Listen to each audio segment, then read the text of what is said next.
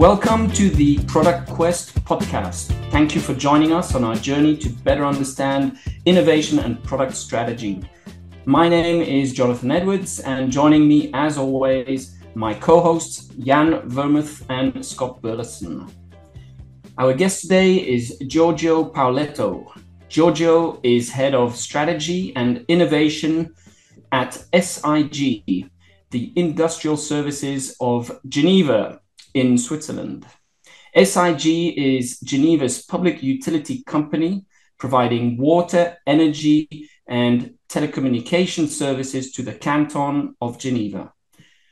Giorgio studied management sciences and engineering at Stanford, got a doctorate in econometrics at the University of Geneva, and was a visiting fellow both at the Hoover Institution in Stanford and then at Yale.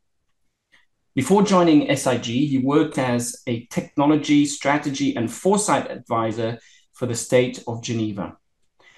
Today, we will be talking to Giorgio about how to foster innovation within a large public utilities company and the challenges that one faces.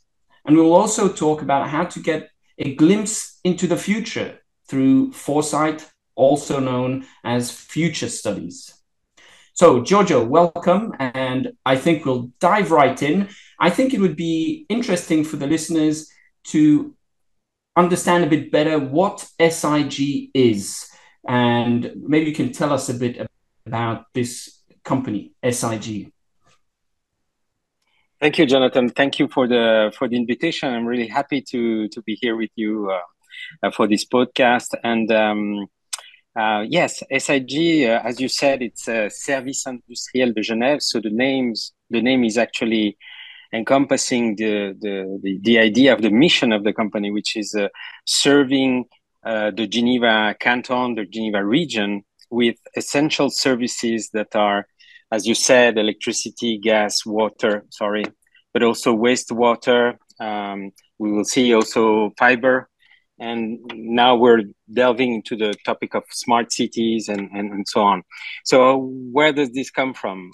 Basically, it's what is called SIG is an autonomous public law company. It's more or less like the Geneva airport or the hospital or even the university. And it has this mission to serve the community, the people, the citizens, the people that are residents on the canton. It's been founded by, if you'd like, a capital of 100 million that was put by the Geneva city, the Geneva canton. Since in Switzerland, we have these two levels of organization of the state, and the Geneva also other municipalities. So altogether, it's like 50%, 55% of the canton money that was put there, 30% for the Geneva city, and 15% is the smaller towns, if you'd like, in the canton. So it's a company that, as we said, is organized more or less as a private company. We do have a board, we do have a committee, an executive committee with executive directors, and we do have key results. We have a revenue of about a billion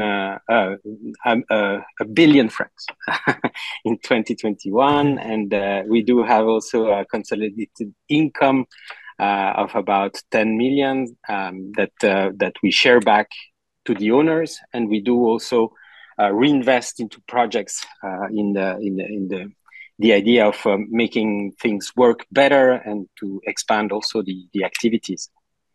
So basically it's owned partly by the state and it's also privately owned. Is that correct? No, it's only publicly owned by the state. But since in Switzerland you have different levels of the state, we do have a part that is part of the canton, which is the larger region, if you'd like, and then we have the smaller municipalities like Vernier, Carouge. The city of Geneva is also a municipality, but it's the biggest one that we have. It's about maybe half of the population of the canton lives in the center of the city. So depending on on the size, they put different types of money, and the story goes that of course they wanted to put together also to mutualize the efforts to distribute the infrastructure, for instance, for electricity, for the pipes of water, and so on. And if you want to have a date, it's the moment we were created is really a long time ago. It's really the founding is 1931, and it can go back even to 1891 when the jet d'eau was sprinkling out the energy that was coming from the water flow of the Rhone River, and since it produced an excess of pressure. At the end of the day, you had like a fountain that was sprinkling out, and that became the symbol of Geneva. We take care of those. Yeah, so just for the listeners, the Jet d'eau is a famous landmark in Geneva, which was, I think, created in various stages. I looked at the history before the show, and it does. I mean, there are various stages of evolution, but basically, I think around in the end of the 19th century, 1890s, something like this, they started building this, and nowadays it's 140 meters high, so I think it's the second highest in the world or something. But definitely an old landmark in Geneva. And just so we get the context clear, so the company is owned by various components of the state, shall we say, just to make it simple. But it is a private company in the sense that the people who work at the company are actually not civil servants. Is that correct? It's almost true. It's not exactly like that. We don't have a private participation, so we're not allowed to have private investors. We can of course loan money from banks to capitalize for a debt, for a project, and so on. But the control of the board is purely public. So there is no private. We're not like, for instance, in another canton, you have a different type of organization. D'Énergie is a société anonyme, and it's a purely private company. But then you have 51% is owned by the state. Mm-hmm. Okay. And here the organization is a little different, and the state and if you'd like, the contracts with the employees is very similar to the public administration, if you'd like, but it's regulated in a different way. We are freer, a little bit freer. For instance, the CEO of our company, Christian Brunier, does not have a public contract for his job. He can he can be dismissed from a day to another. That's okay. That's what I was trying to. You explained it much better than I did, but that's kind of what I was trying to say. You can fire people. Everything. You can fire people. Yeah, exactly. Not exactly as easily for the lower levels, but for the higher levels, it's you're basically a fuse. Okay. So I think you're the first guest we have that. Okay, you don't work for the state, but let's say who's working in a state-owned company, and I think I would be interested a bit later to dig into how that actually works in terms of how do you manage political agendas and this kind of stuff, if that in any way interferes. But before that, before getting into those kind of details, I thought it would be interesting just to understand also a bit better talk about the innovation you do at SIG, so against the Industrial Services of Geneva in English. As a citizen of Geneva, I have the feeling you're a very innovative company. There's a lot of stuff being done. I mean, maybe you can tell us a bit more about that. But maybe I have a first question is, okay, how is innovation conceived of in a public company such as SIG? do you think innovation is viewed differently than, say, in a private company like whatever, I mean, Facebook or whatever, any company we can think of? Is the notion of innovation, the way you would define it, different? Yeah, of course. First of all, it's very important to also distinguish between innovation in a smaller or in a startup company and the level of maturity of the organization of the company, and then of course also in which sector it works. It develops its activities. So as you said, it's depending on the size, we're about 1,700 employees. So it's a medium large size company for Geneva and for Switzerland. It's not the same dynamic at all than a very small company, and it's not a startup. It's really a more traditional company, and it's also an engineering service industriel. It's part of the industry. So have people that live at 6 o'clock in the morning, that dig holes, that put pipes in underground, that repair power lines. And you have to take into account that there's a very large diversity of jobs also. For instance, we do also have people that work in energy trading. So they have, these wonderful screens. And nowadays they're very busy because they have to buy and sell more buy than sell electricity for the next month and the next year, and at the lower price possible to help the clients that we have. So it's as you said, I would see it as two types of differentiations. First of all, the size and the maturity of the company, and the larger the company, maybe some of the similarities can be also the same, and on the other axis, maybe also the type of sector you're in. As you said, a company that works in the information technology or media is completely different than a company that works more in the industrial type of sector. Yeah. Well, I mean, so what I was trying to get at is what is so what is the point of innovation somehow? So we would say, okay, if a private company doesn't innovate, probably after a while it'll die out.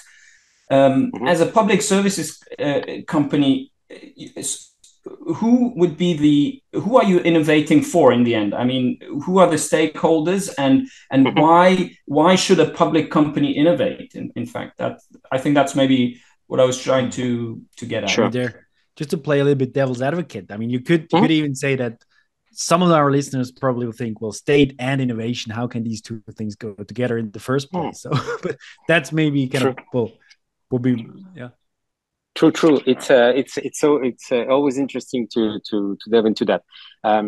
Just for a reference point, I also worked for the administration. It's a totally different type of setting and context. Here we do have clients. We do have people that turn on and turn off their appliances.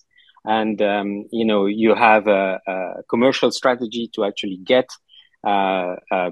services to people, and molecules to people, or electrons, and you do have really 50%, for instance, of our turnover is really in the market, because large companies can choose to get their energy from another provider than us.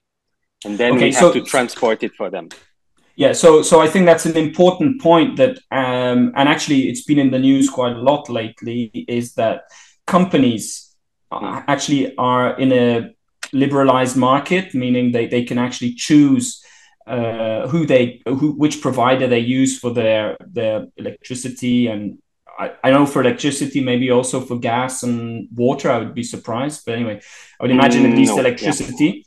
Yeah. And on the other hand, individual consumers, citizens, can't choose. I mean, they just get the electricity from SIG. So yeah, right. I can imagine that you would have to be, so the same rules, let's say, apply to you if we're talking about company clients, institutional clients. But if you have private citizens, of course, I mean, they can't really just, I mean, they can change town and go and live somewhere else, of course, but they don't really have much choice in who the provider is. That's correct. That's correct. It's absolutely true. We do have these kind of services that we call regulated customers, if you like. They have, it's only above 100,000 kilowatts per year that you can actually choose where you buy your electricity from. The people that actually made that choice now are really not that happy, because the prices went sky high. But the idea is really that to open up the market. That's the confederation. Switzerland has, to abide also to the rules of the European Union. It's been pushed since many years to actually liberalize these markets like transportation, public transportation, the telecommunications, and infrastructure also for energy. Now the question comes back. If you look at what happens in France, what happens in Germany, what happens in the UK, you have many questions about, is that a good that is really going to be better dealt with if it's liberalized or not? But that's more of a political and general question that we have. But nonetheless, as you said, there is this tendency. So for the people that we serve that are, if you'd like, that are for which it's compulsory to buy electricity from us, we do have also different levels of quality of electricity, if you'd like. We've been the first ones to actually propose what is called Vital electricity, Vital, which is the grade of quality of electricity in sense of you could buy pure green electricity, which is 100% local, 100% renewable. That comes from solar, from hydropower, and a bit of wind power. But you could also choose to have only 20% or 50%, and you get different prices. So you still have a little bit of choice to actually make something. So the consumers have a certain level of choice. So maybe we'll get back a bit into these more general innovation questions. I wanted to dive a bit more into, you have a very interesting job title, which is Head of Strategy and Innovation. So I was wondering if you could just tell us a bit what it is actually, what you are doing, and also maybe tell us how you believe your job has evolved. So how did you see it when you started, and how do you see it now? Yeah, so it's been moving around. I've joined this company about 7 years ago, and things have developed also. First of all, I would see 3 parts in my job. First one, it would be the foresight. You talked about a little bit in the introduction. Saying, what the future will look like, where the puck is going to be, and where should we skate.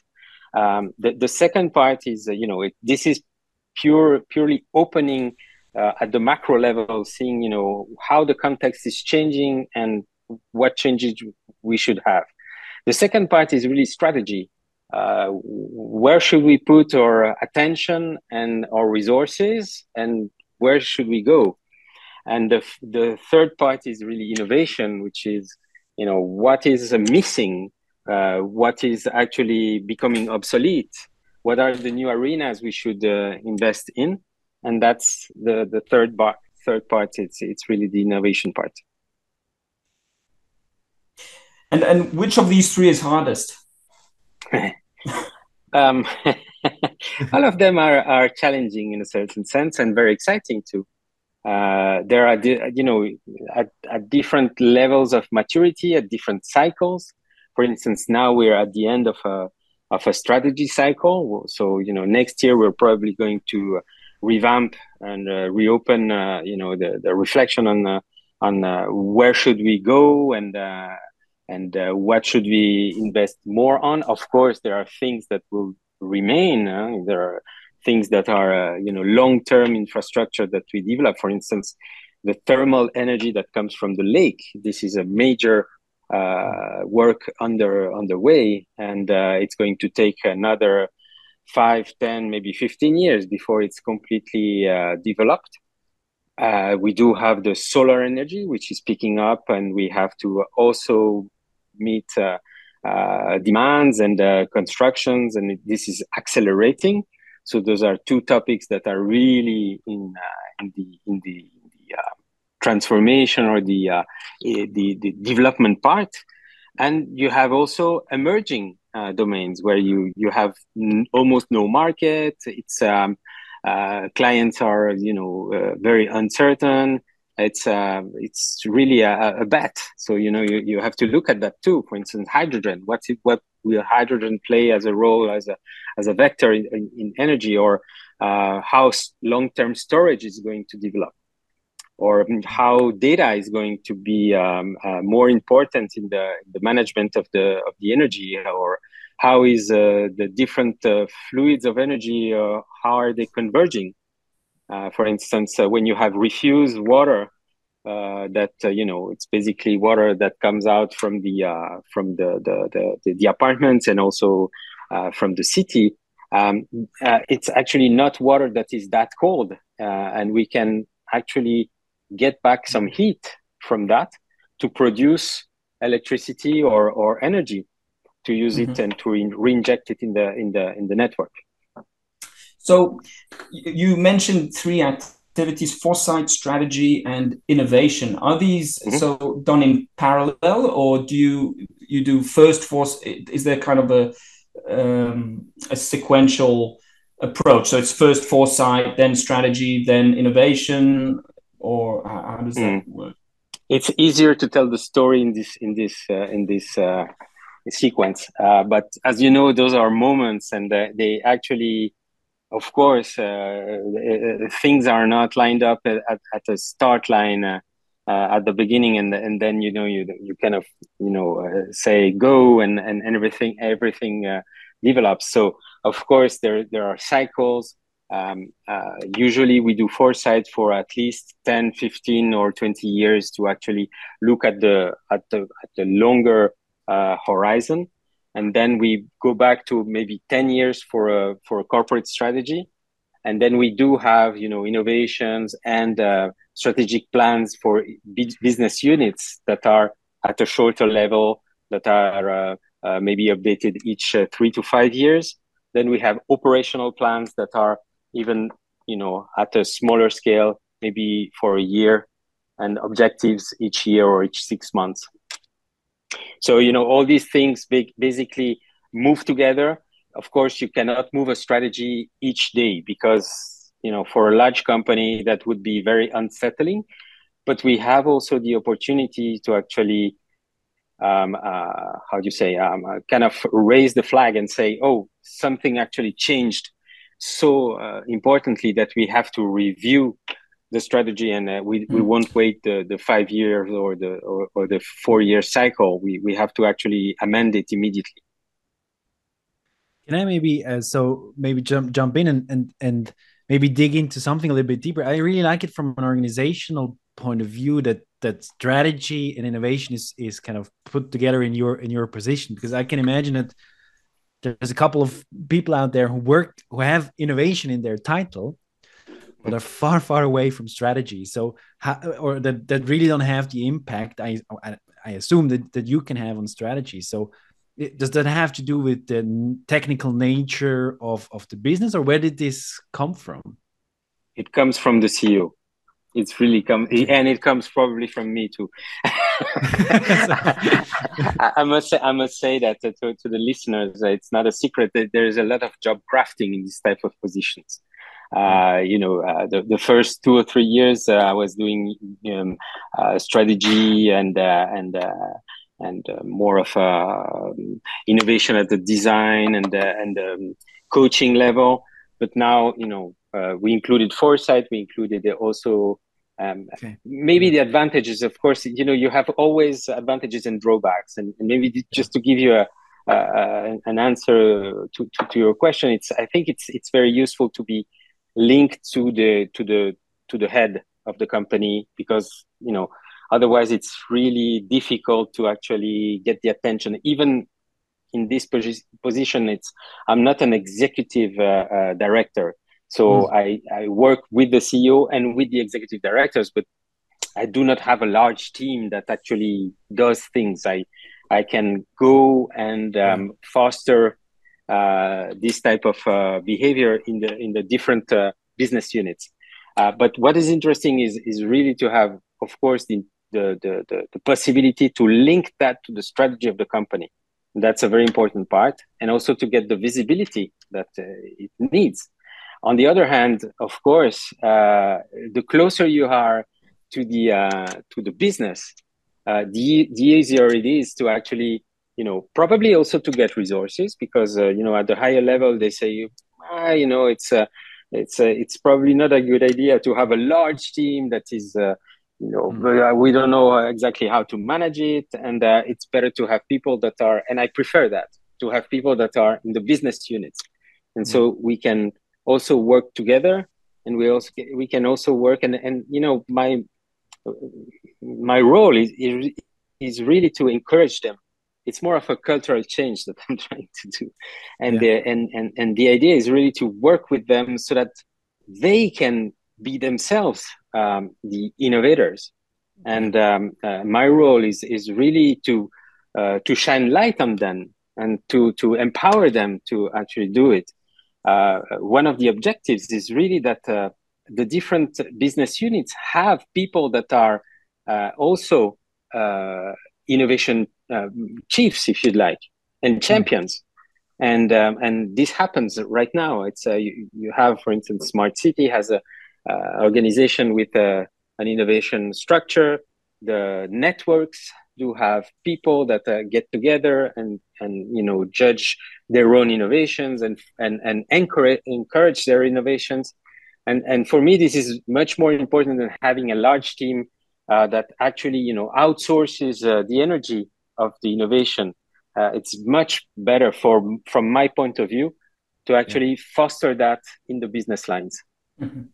Yeah. So here we get to the meat of the subject, which was actually my next question. Could you maybe bring us through how you actually do this concretely? How do you bring cultural change? I mean, this is obviously a big topic, and many people ask this question and complain, the organization is not innovative enough. How can we make people and organizations more innovative?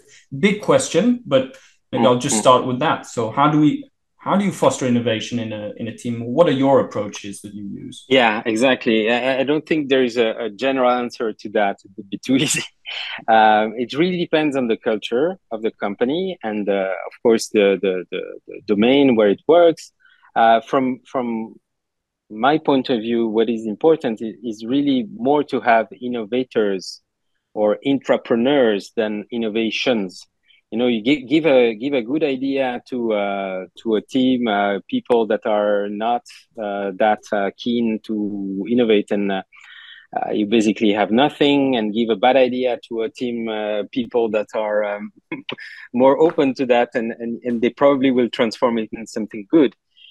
So the idea was really, first of all, I would say, to have a common language. That was something that I encountered many difficulties with when I arrived here, is that everybody was talking about innovation and nobody was having the same definition or was using the same words. What is the difference between, creativity, imagination, innovation, invention, entrepreneurship? Do we do innovation when we do market watch and we see that other people do the same another thing and we copy it? Is that okay? Do we have to have something that is totally transformative?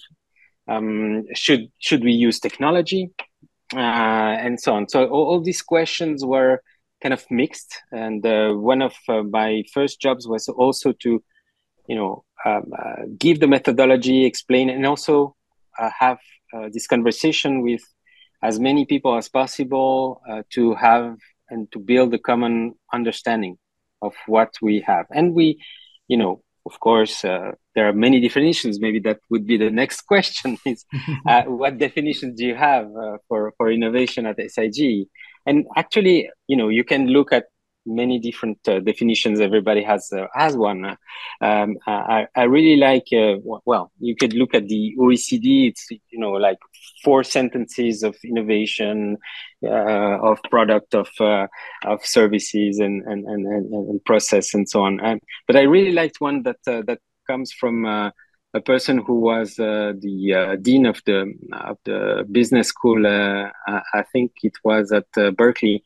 That said, it's a fresh idea that brings value, and we adapted that, saying, it's a new idea, but it's not only a new idea. It should be transformed so that it has an impact and it has value. It brings value, and we should define value. And value for us is, as we're serving people in the community, it's not the same as a private company. We put a lot of effort into environmental value, a lot of effort in social value, and a lot of effort in economic value. So, for instance, environmental value would be: do we save CO2? Do we use less materials? Can we, social value could be, do we improve the quality of the service? Do we lower the cost? And that would be the economic value. The social value would be: do we learn something? Is there better security for our employees? Do we bring value also to society in a certain sense? Of course, this is more qualitative in certain cases, but sometimes it's very clear. It's very clear. Can you maybe? I'm very interested. So I really like this point about kind of clarification or kind of ending up with the shared definition, shared language. Can you kind of give a little bit more? Because I think there is a lot of power and truth in that. So, but how do you design that? How do you design kind of so that this happens within an organization? Oh, yeah, that's a lot of pedagogy, presentations, talking with people, giving also, I give a course inside the organization. The next one is probably in a couple of weeks or next week, and we do talk about that. And each time you mention something, you have to explain to people that, what do you mean by this word, and little by little, it takes time. It's as I said, it's a lot of repetition, a lot of listening to people and seeing, that sometimes there is a discrepancy between what they say and what they think, and how they express each other. And once you make sure that probably also in my position, I have the legitimacy to say, this is what we mean by that. Do you agree? Does it make sense to you?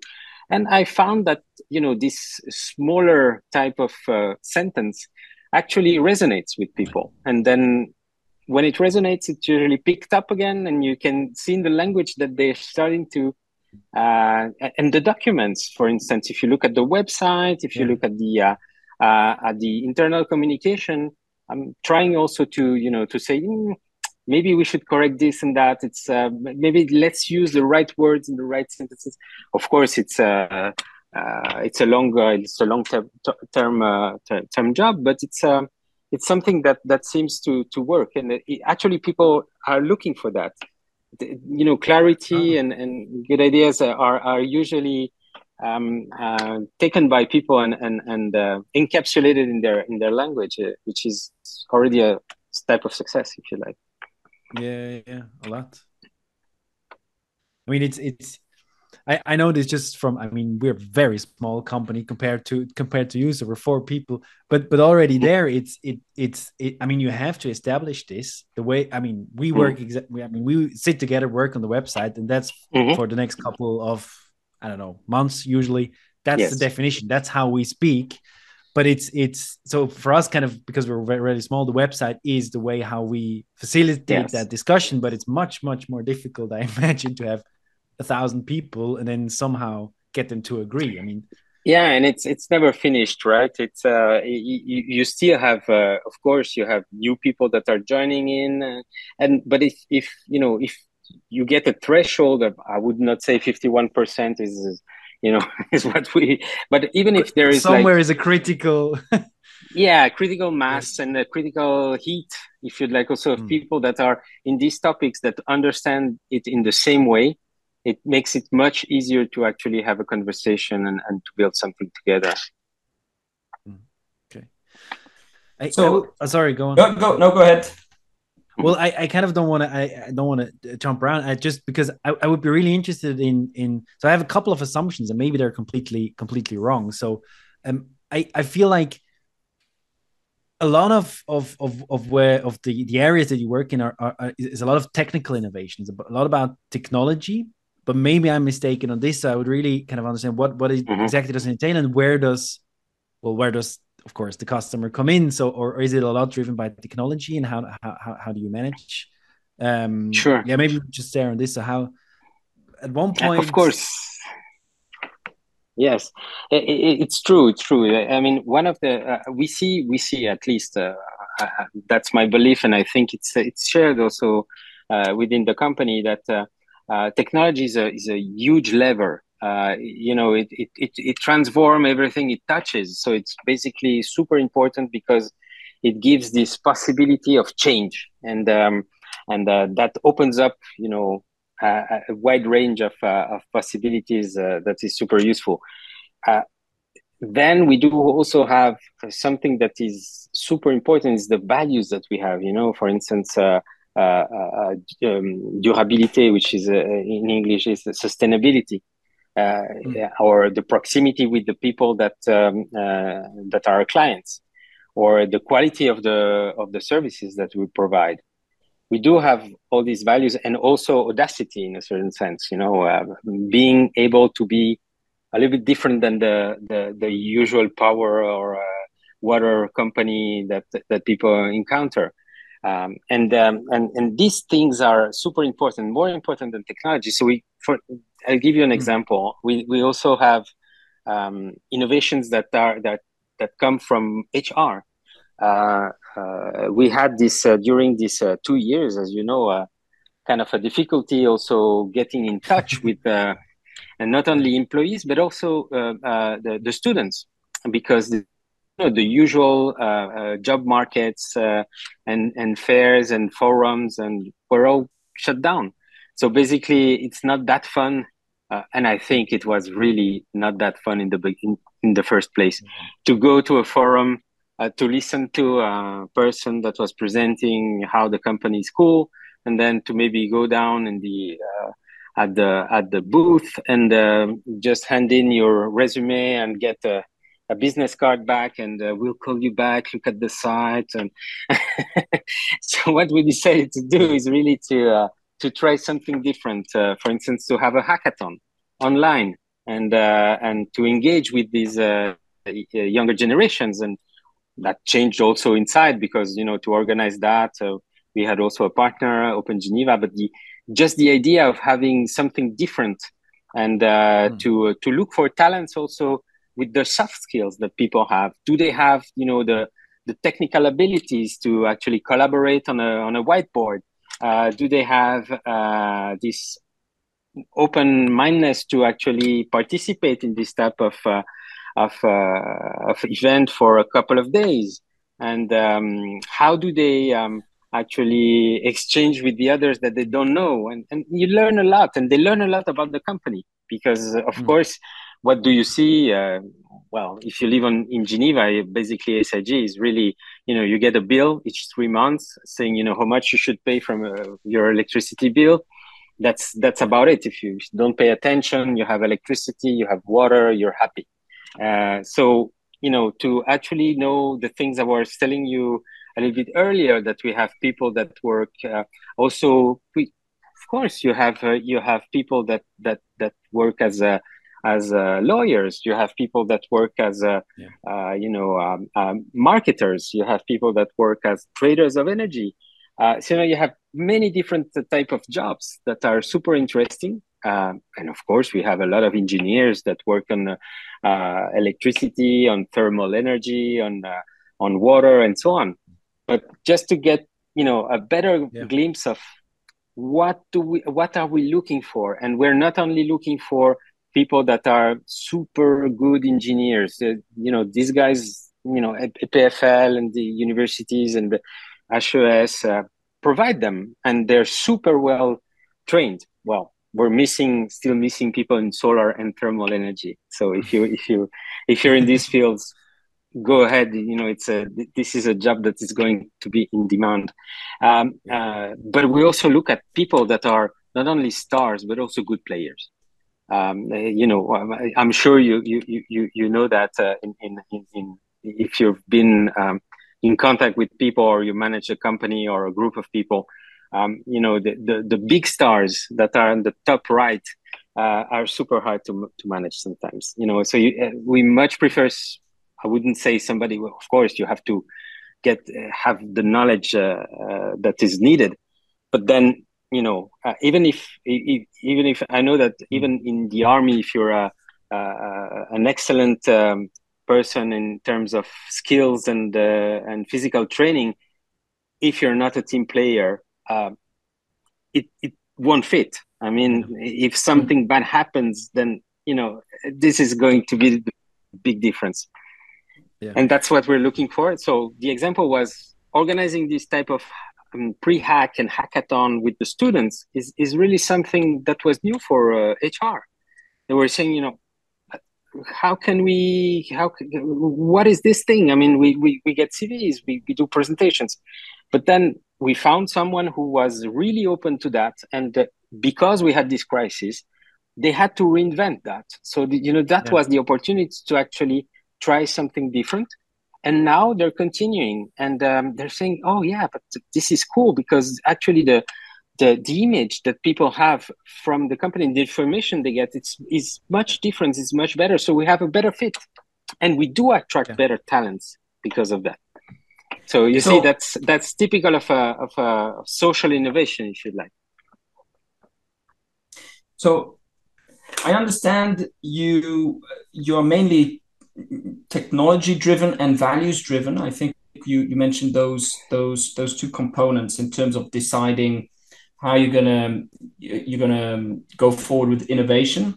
I wondered if there was some other component there. So you mentioned values, sustainability, proximity, quality, audacity, and you mentioned technology. To come back to Jan's question, how do you fit, for example, the customer in there, or how does that work? So first of all, it's not just technology driven. No? It's the technology is really a facilitator, a catalyzer.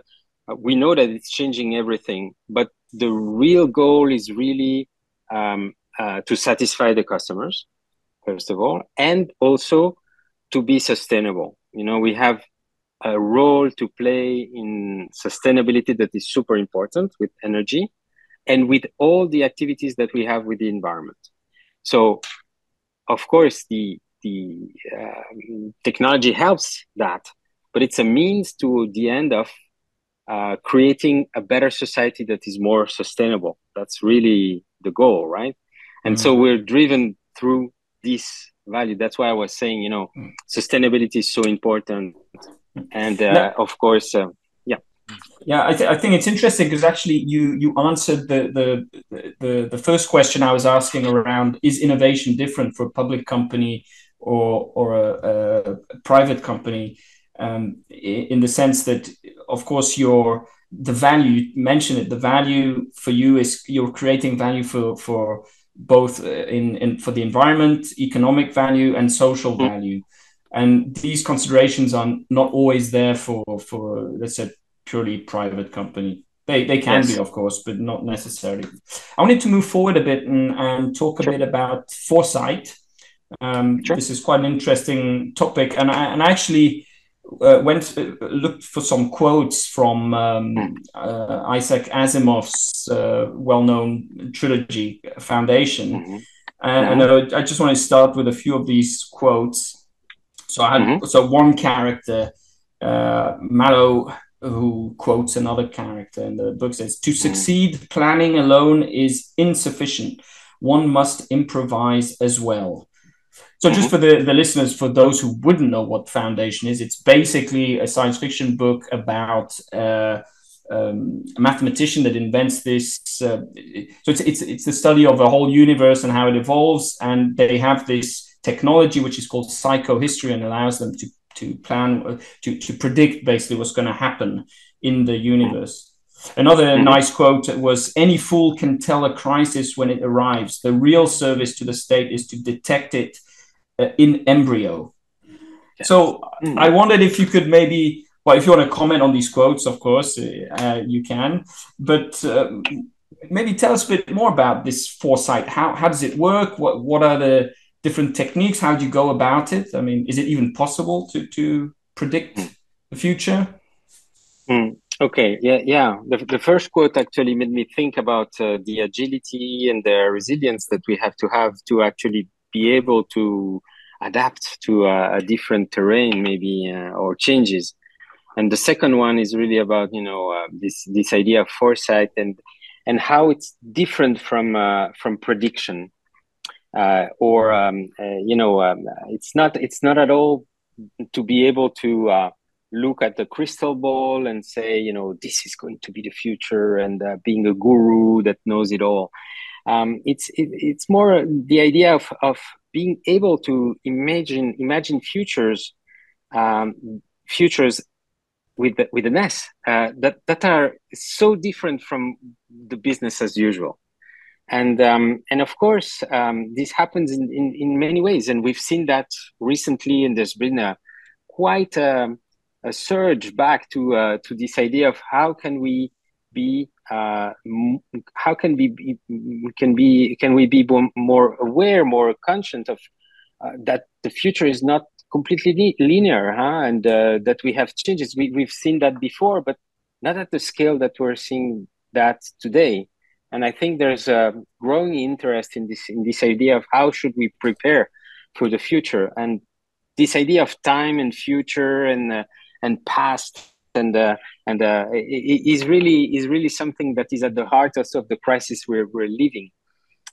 So to give you an idea, is of course you as you said, it would be excellent to have an oracle and or a wizard that answers the questions, but we don't have that.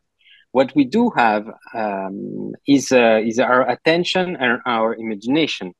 So what we can do is, we can collect data from the past, but I know nobody that has data from the future.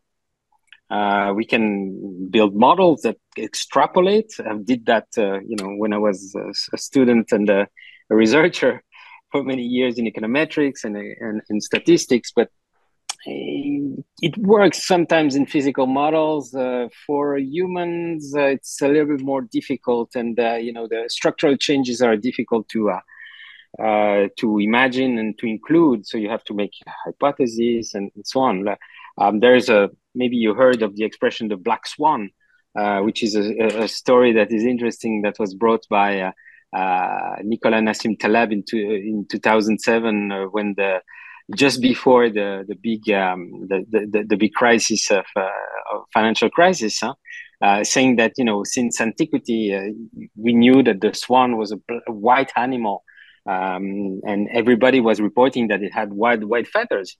And in 1697, you had the explorers that went in New South Wales in Australia and observed a black swan. And so just one observation destroys the logic that you had for so many years. And that's one of the unexpected surprise that has a huge impact on what we see. But that's not the only animal that we can imagine. And think about the black elephant in the room. Events that are largely previsible and predicted, but that are not taken care of. Look at the climate crisis. That's something we talk about since the 50s. And then they say, oh, this is something that happens, and oh my God, I'm super surprised. Or look at the pandemics. If you look at the reports of the WHO, it was on the list since a long time, and the proximity of humans with animals is something that we're bound to have more of that. And you have other types of, for instance, black jellyfish. Small animals that taken one at a time are not that important, but when you have millions of them, it's super dangerous. So you have all these ideas that we can look at some of the signals that maybe the future is a little bit already here, as an author said. I think it's his name will come back. I'll tell you in a second. William Gibson. Here you go. That says the future is already here. It's just not uniformly distributed. Yeah, and it's really about these signals that really show you. And innovation is also about that. You see the signals of change, and you basically build on that, and maybe make a bet and analyze. How does that meet another trend that is maybe a more a heavier trend, or for instance, demography, which is something that changes very slowly. And then you develop maybe scenarios of change. What happens if this trend actually catches up, and this signal is actually amplified, and this is a world that can happen. And maybe there's another signal, and that creates another world, maybe a third one, maybe a fourth one. And now you have a frame that gives you an idea of what a cone of possibilities is going to happen. And it's not the linear extension of what the past was. Can you do this in a sense, in a systematic way? I mean, what is because I can imagine a billion signals that could in some way be so how can you kind of manage the complexity explodes, I imagine. Sure, that's very true. One thing is to collect these signals, or to open up our attention to these signals, and to have this possibility of being, to look at things with different eyes, or to talk to people that are at the fringes, and to explore different topics that are maybe not in the same areas we're at. I always say to people here, sometimes we do travel 10,000 miles to actually go see something different, but it's exactly in the same sector. And maybe just visiting the hospital, or visiting the airport, or the petrol station, or we do see things that are made in a different way. Just if you pay attention, there are small details that could be, very telling how things changes, how people actually change things, and how to they tweak stuff, and that could be also a signal of something that is interesting. Coming back, of course, there are millions of signals, but then you have certain ones that also it's of course it's not a science, right? It's also part of the intuition to be able to kind of tell and see if that's something that could develop in something bigger, and also to see that there are many ways. You have like a small light that lights up here, another one that lights up here, and a third one here. And that looks interesting. If you look at these three things together, you could start to see how people are actually mixing them to actually do something different. And maybe with the trend of demography, migration, or metropolization of the cities, that makes a lot of sense. Or maybe just because we're in this trend, and the society is expecting something, then of course you have to choose a little bit these signals, and that's also part of the game, and then group them together so that the story they tell is something that is plausible. I don't want to put something that is completely opposite, because probably won't make sense. But if you put them in a story that is plausible, then you start to build a new world that looks like something that could happen. It could be a bit extreme, but there are some parts of it, at least, that could happen really. And that's very inspiring. And the next step is, of course, not to stay. That's another point that you're making about this confusion that it can create. It's really a curse of dimensionality. If you look at the future, you have all these branches, and what if this happens, and what if this happens, but usually what we do is that we actually turn the problem on its head. So basically, say we're in 2050. This happened. This is the world we're in. Oh, okay. Yeah. How did it happen? In what position are you in? Are you happy? Are you still there because your company is still relevant?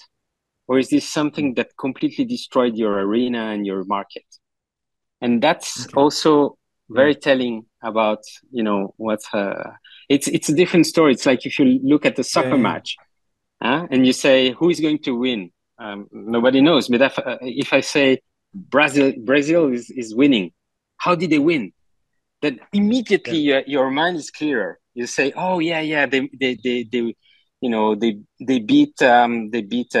UK, they beat the Germans, and because they were more creative, and you immediately start to develop something.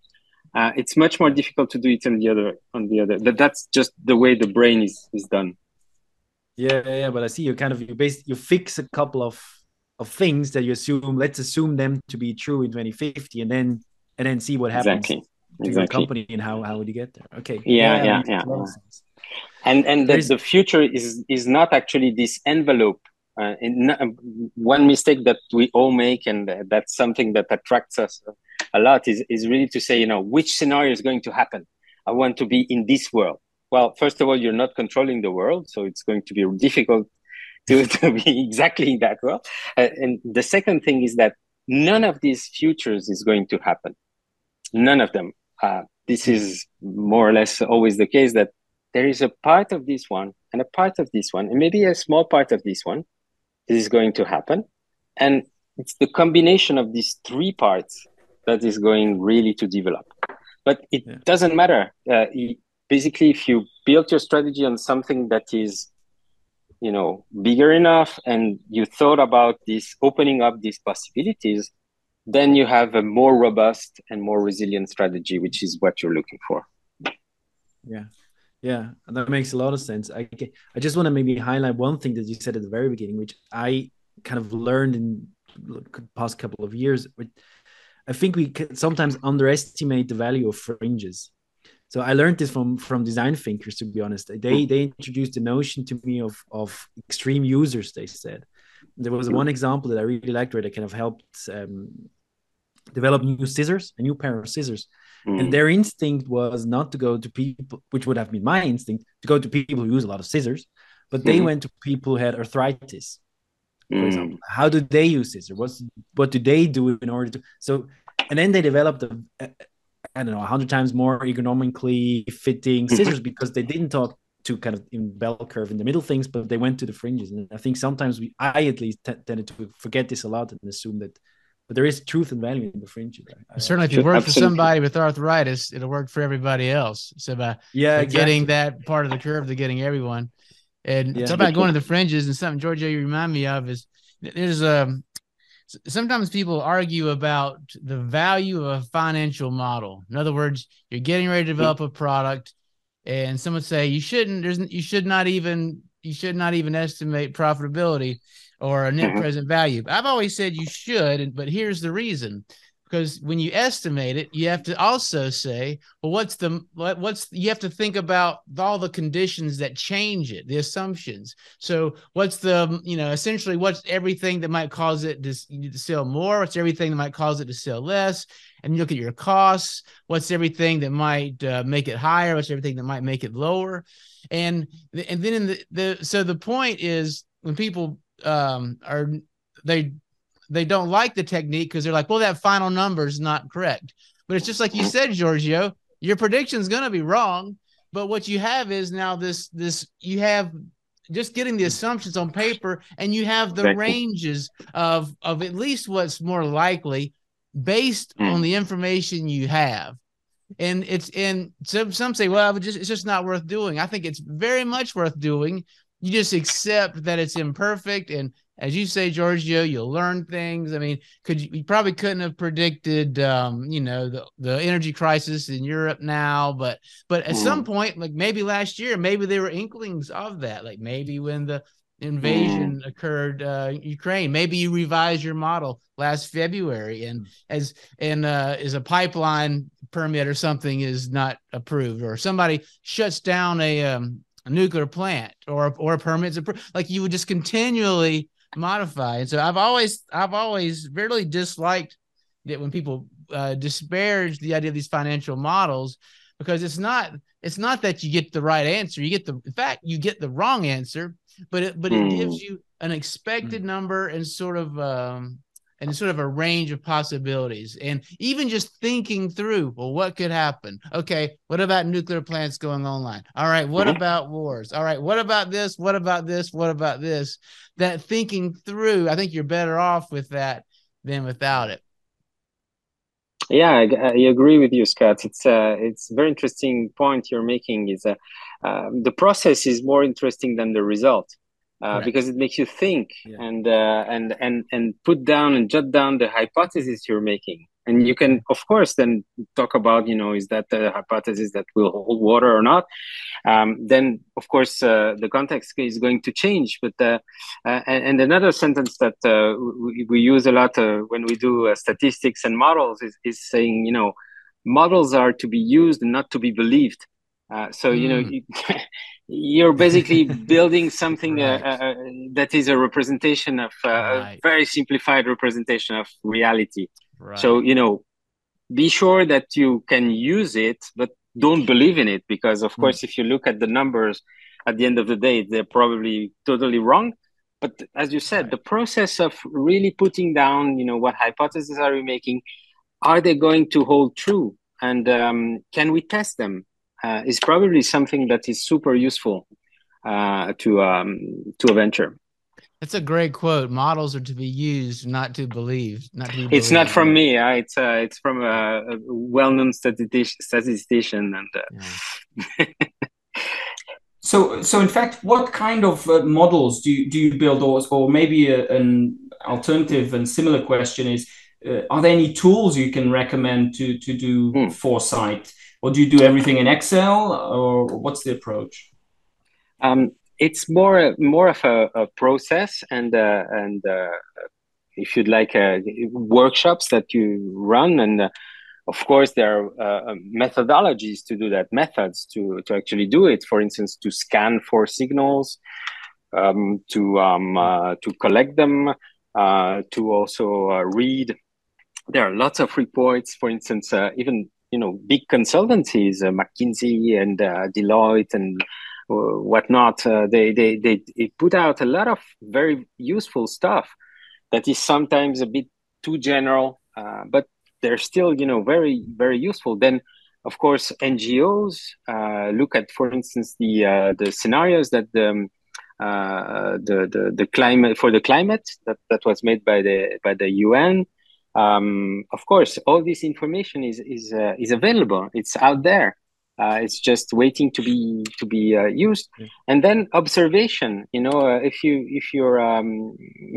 just, I do believe in put your attention into things, and if we look that with fresh eyes, as you said, for the design thinking part, is really this idea of looking things. And I like this term of, maybe you heard it, instead of déjà vu, it's vujeda, which is the déjà vu is something you've seen 1,000 times, and it seems that you've seen it again and again, and even your brain is tricking you. But if you do vujeda, is really the other thing, is that next time you go to the parking, look at how, why should we insert the ticket in a way and not in the other one, or why the machine doesn't understand the ticket in any kind of way. Or maybe you're in another country and you suddenly you start seeing things and say, oh, look at how interesting this is. It's completely different than, but you could have the same attitude tomorrow morning when you go to work, and just looking with a bit of more of attention to things, and maybe you see something that is really useful.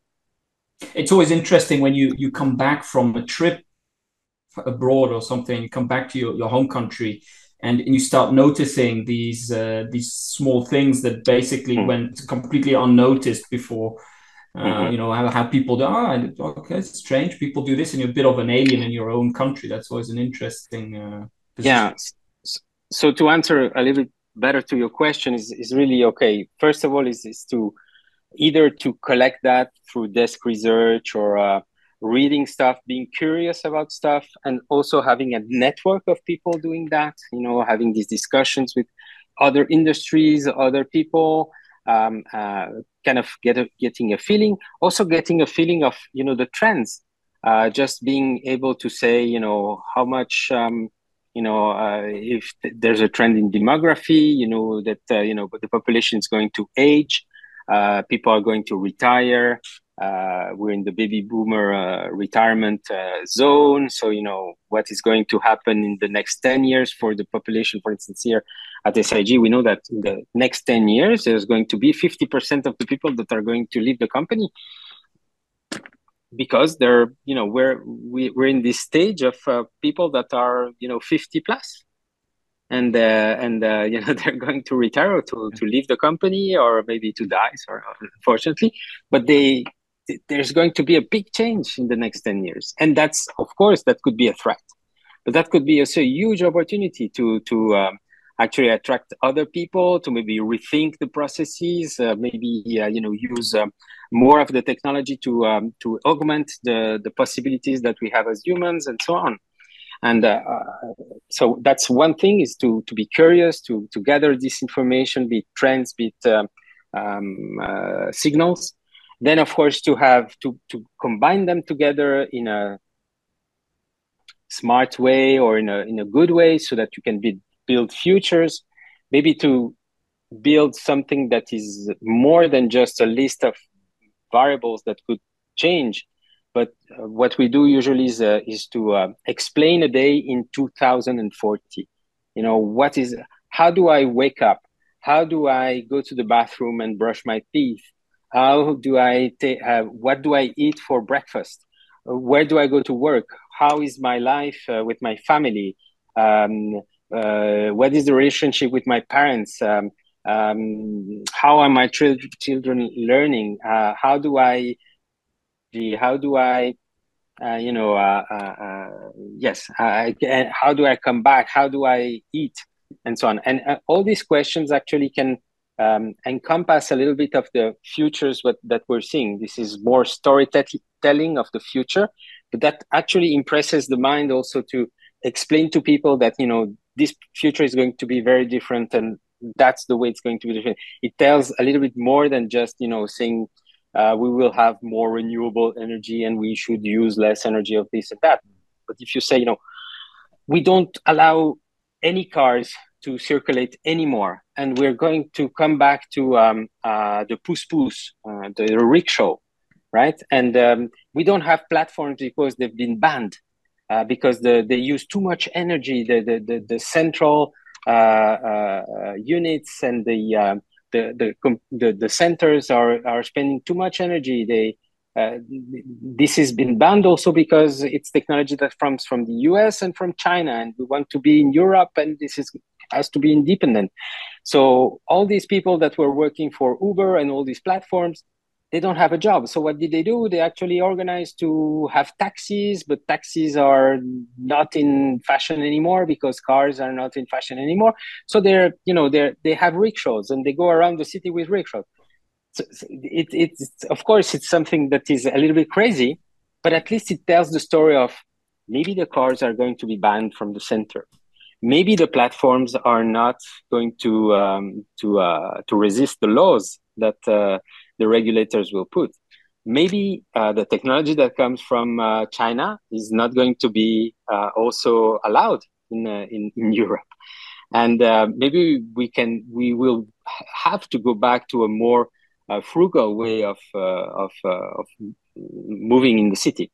So, through just an image that you have this rickshaw, it tells a lot about other things, and people start to imagine these different ways. So once you have the scenarios and that they're developed, you can do what is called also what is it called?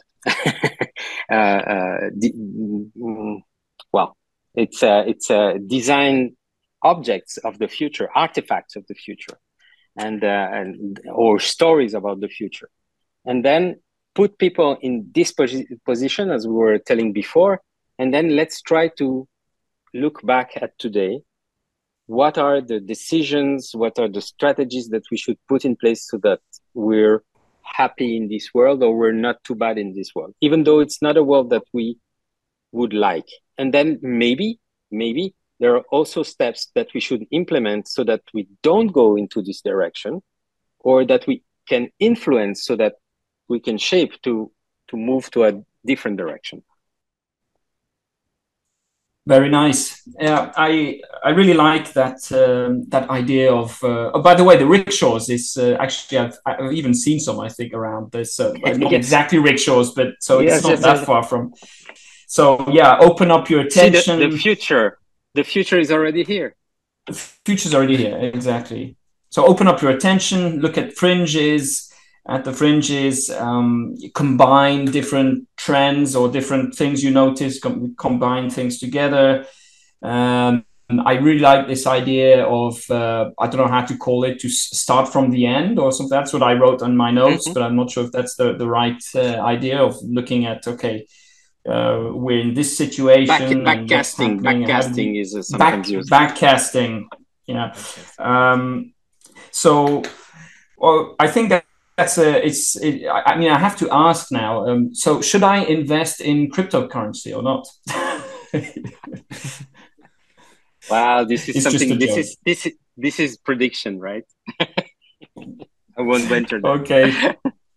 So, Giorgio, thank you very much for taking part in the podcast. I had a last question: is could you recommend 3 books for our audience that you found interesting on whatever you want, forecasting or just innovation in companies or anything else, history, whatever? Yeah, sure. One that I really like for people that are in larger companies is called The Corporate Startup by Tendai Vicky. I have it here. It's, sorry, the filter is not helping me. But it's basically a book that also takes the stand of it's not only lean startup for startups. It's also not design thinking just from scratch. It's really also how should we implement that in a larger company. It also uses the tools that we all know about business canvases and customer jobs and things like that, but really set into a more of a corporate view. Then a second one I would recommend is let me think about maybe one about future thinking is maybe The Black Swan by Nicholas Nassim Taleb. It's an old one, but it's still something that is cool. I think it's still relevant today.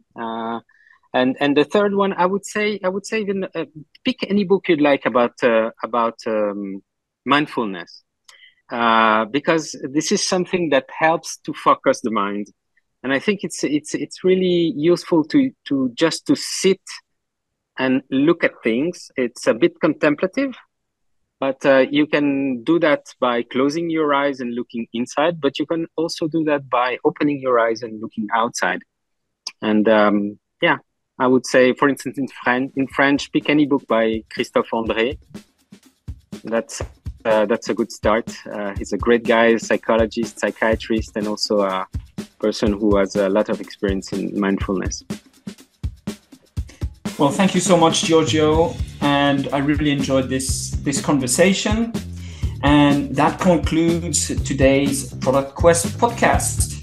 So please send any comments or ideas for future shows to productquestpodcast@gmail.com. See you next time. Thank you so much, Giorgio. Thank you. Thank you, Giorgio. Thank you very much. Very nice chatting with you guys.